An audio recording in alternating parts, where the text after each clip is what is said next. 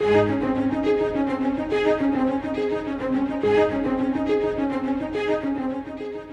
difficult days and facing dire circumstances, it is always good to remind ourselves that God is greater than all. Scott Pauley is examining the miracles of Jesus recorded for us in God's Word. Our hope is that the message in these miracles will become real in your life.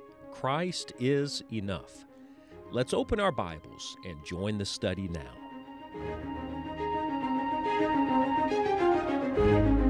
There's a lot of talk right now about how the devil is at work in this world, and he is at work in this world. He's the prince of the power of the air, but I want to remind you that when the devil does his worst, our Lord does his best. When Satan is destroying, Christ is restoring. We've come today to one of the most famous of the miracles. It is the story of how Jesus healed and delivered a demon-possessed man. Now, the account is found in Matthew, Mark, and Luke. Matthew 8, Mark 5, and Luke 8. You can read those parallel accounts. Matthew is careful to tell us that there were actually two demon-possessed men. When you read Mark and Luke, we find the concentration on one demon-possessed man from the Gadarenes. And some people have asked, well, is that a discrepancy? I like what Matthew Henry said. He said, well, if there were two, there was one. That's a pretty good statement, isn't it? And so there obviously were two demon-possessed men. One of them, no doubt, seemed worse than the other because that's the concentrated emphasis of these gospel records. And Herbert Lockyer even suggested that maybe Matthew referenced the two because he was writing to a Jewish audience. And remember, the Jews always wanted two witnesses for everything. And so Matthew is explaining here that there are two that can attest to the miraculous power of Christ over the demon-possessed. But let's look at Mark's account today. It is the longest, I think, and most thorough of the three. Mark 5, verse 1 says, "And they came over unto the other side of the sea, into the country of the Gadarenes. And when he was come out of the ship, immediately there met him out of the tombs a man with an unclean spirit." Think of that. Right after the miraculous calming of the storm, another storm comes. There's always another battle coming. And there's always someone on the other side of your storm that needs help. The Bible said of this man in verse 3, "Who had his dwelling among the tombs, and no man could bind him, no, not with chains, because that he had been often bound with fetters and chains, and the chains had been plucked asunder by him, and the fetters broken in pieces, neither could any man tame him. And always, night and day, he was in the mountains and in the tombs, crying and cutting himself with stones." Now, if you stopped right there, this is a pretty terrible picture. It's an awful snapshot of a demon-possessed man and a weak world that is incapable of changing it. Sound familiar? Verse 6, "But when he saw Jesus afar off, he ran and worshipped him, and cried with a loud voice, and said, What have I to do with thee, Jesus, thou Son of the Most High God? I adjure thee by God that thou torment me not. For he said unto him, Come out of the man, thou unclean spirit. And he answered him, What is thy name? And he answered, saying, My name is Legion, for we are many." A legion in that day was 6,000. So imagine a man with 6,000 demons, devils, living in him. Verse 10, "And he besought him much that he would not send them away out of the country. Now there was there nigh to the mountains a great herd of swine feeding. And all the devils besought him, saying, Send us into the swine, that we may enter into them. And forthwith Jesus gave them leave, and the unclean spirits went out and entered into the swine. And the herd ran violently down a steep place into the sea. They were about 2,000, and were choked in the sea.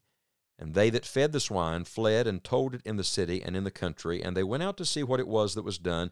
And they come to Jesus and see him." Now get this, "see him that was possessed with the devil and had the legion, sitting and clothed and in his right mind, and they were afraid.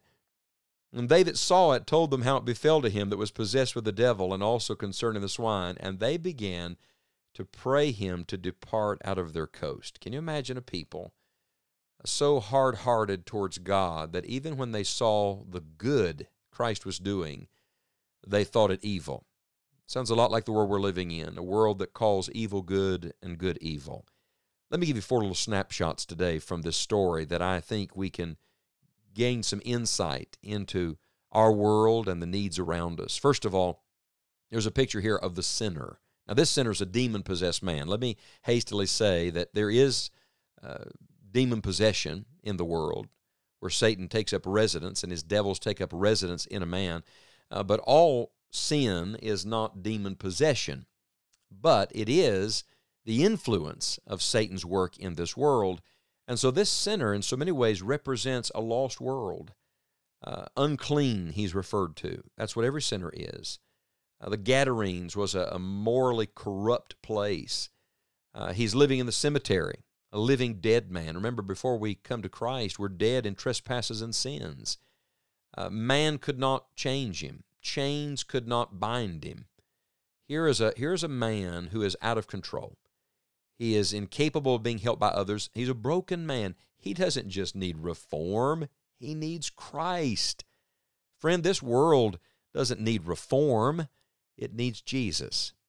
And so there's a picture of a sinner. Then there's a picture of these spirits, and I mean by that these evil spirits that lived inside the man. They were evil. They were destructive. Notice they were afraid of Christ. They knew who he was. They recognized Christ. They knew. They were a spiritual force that brought lots of physical consequences, violence. I want to tell you, all the violence and destruction we're seeing in our world is evidence of the one who came to steal, to kill, and to destroy. So we have a picture of sinners, we have a picture of these evil spirits, then we have a picture of society, a society that's unable to change a man. Curious about spiritual things, they came out to see, they were curious, but it's interesting to me, they were unwilling to acknowledge Christ. We live in a world filled with people who want the spiritual, but they don't want the Holy Spirit. They want religious talk, but they don't want to know God. And it's interesting to me, these people were more afraid of Jesus than they were the demon-possessed man. And that's just like our world today. They're more afraid of a holy God doing his work and his best than the worst Satan can do. It tells you how upside down, inside out the world gets, how skewed sin brings into the thinking of a man, that we see things all backwards, all wrong. We have a picture of the sinner, a picture of these spirits, a picture of society, but praise God, the great picture here is a picture of the Savior, willing to come across for one sinner.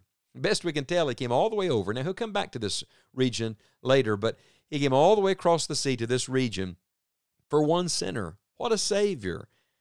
He was the Savior that was worthy of being worshiped. Notice he received worship here. He exercises power over the devil. He changed this man's life. He loves the lost. This is our Savior. The same one that crossed that sea for this man, friend, came to this world for you and for me and for every sinner. I want to challenge you to do one of two things today. First of all, if you've never come to Jesus, come to Jesus. Come to Jesus today. He will save you. The Savior is greater than society, greater than evil spirits, and greater than your sin. Come to Jesus. And then, if you've come to Jesus, go for Jesus. The end of the story in Mark 5 is that this man prayed Christ that he might be with him. And verse 19 says, "Howbeit Jesus suffered him not, but saith unto him, Go home to thy friends, and tell them how great things the Lord hath done for thee, and hath had compassion on thee. And he departed, and began to publish in Decapolis how great things Jesus had done for him, and all men did marvel." If you've come to Jesus, go for Jesus. If you know Christ's salvation, if he's changed your heart, go tell somebody. Go show somebody today. Tell them how great things the Lord has done for you. Tell him of his compassion in your life.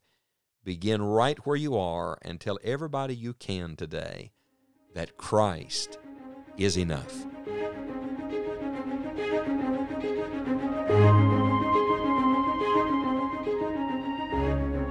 What an encouragement to know that regardless of the situation, we can trust the Lord Jesus.